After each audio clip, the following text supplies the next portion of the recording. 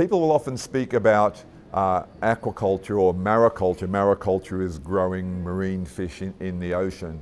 They'll speak of it in disparaging terms as if it's somehow not ecologically efficient, that we're feeding fish to grow fish, or they talk about the carnivores of the sea. But this is a very superficial way to look at things. There are complex relationships in the ocean. And the analysis that we have done, and that's available on our website, shows that if you look at it more closely, sustainably maricultured fish is perhaps 60 times more efficient than wild caught fish from the top of the food chain. 60 times more efficient in terms of ecological efficiency.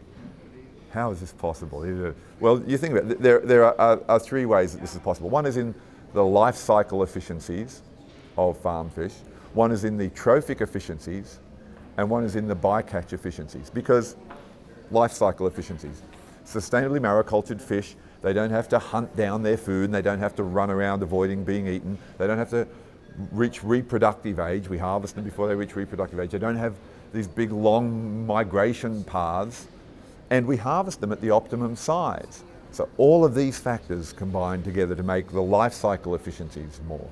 The trophic efficiencies, we're able to move sustainably maricultured fish more and more towards a 1-to-1 in terms of fish in to fish out ratio. We're under 2-to-1 for our Kona Kampachi. And the fish in, fish out ratio is the pounds of anchovies that you need to produce a pound of Kona Kampachi. So we're in under 2-to-1, and we're hoping to be able to get down to 1-to-1 or even under 1-to-1 as we turn our fish increasingly towards being vegetarians, that there's an increasing amount of vegetarian proteins and oils in the diet. And then the bycatch efficiencies of sustainably maricultured fish. We don't have any bycatch. Yet in the wild, say in Alaska, there are trawls up in the northern Pacific where they have 11 pounds of bycatch for every 1 pound that they keep. And bycatch, I mean fish that is either undersized or outside of quota, or it's unsaleable. And so it usually just it's dead when it comes up in the net, so it gets thrown over the back of the boat.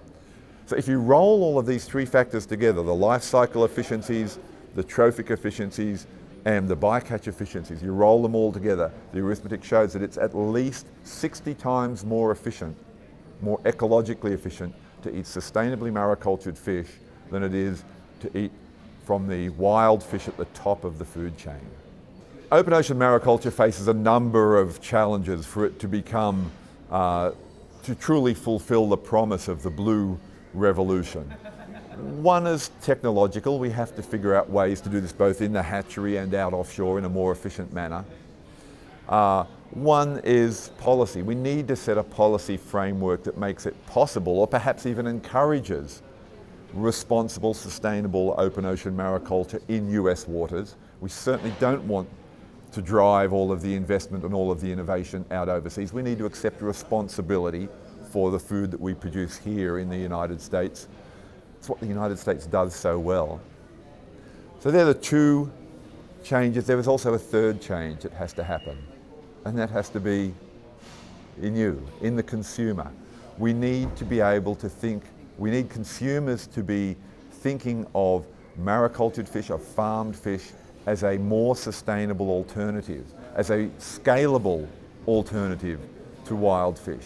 That if we manage it properly and if we grow it properly, it's something that can produce great tasting fish that's really nutritious and healthful and tastes pretty good too.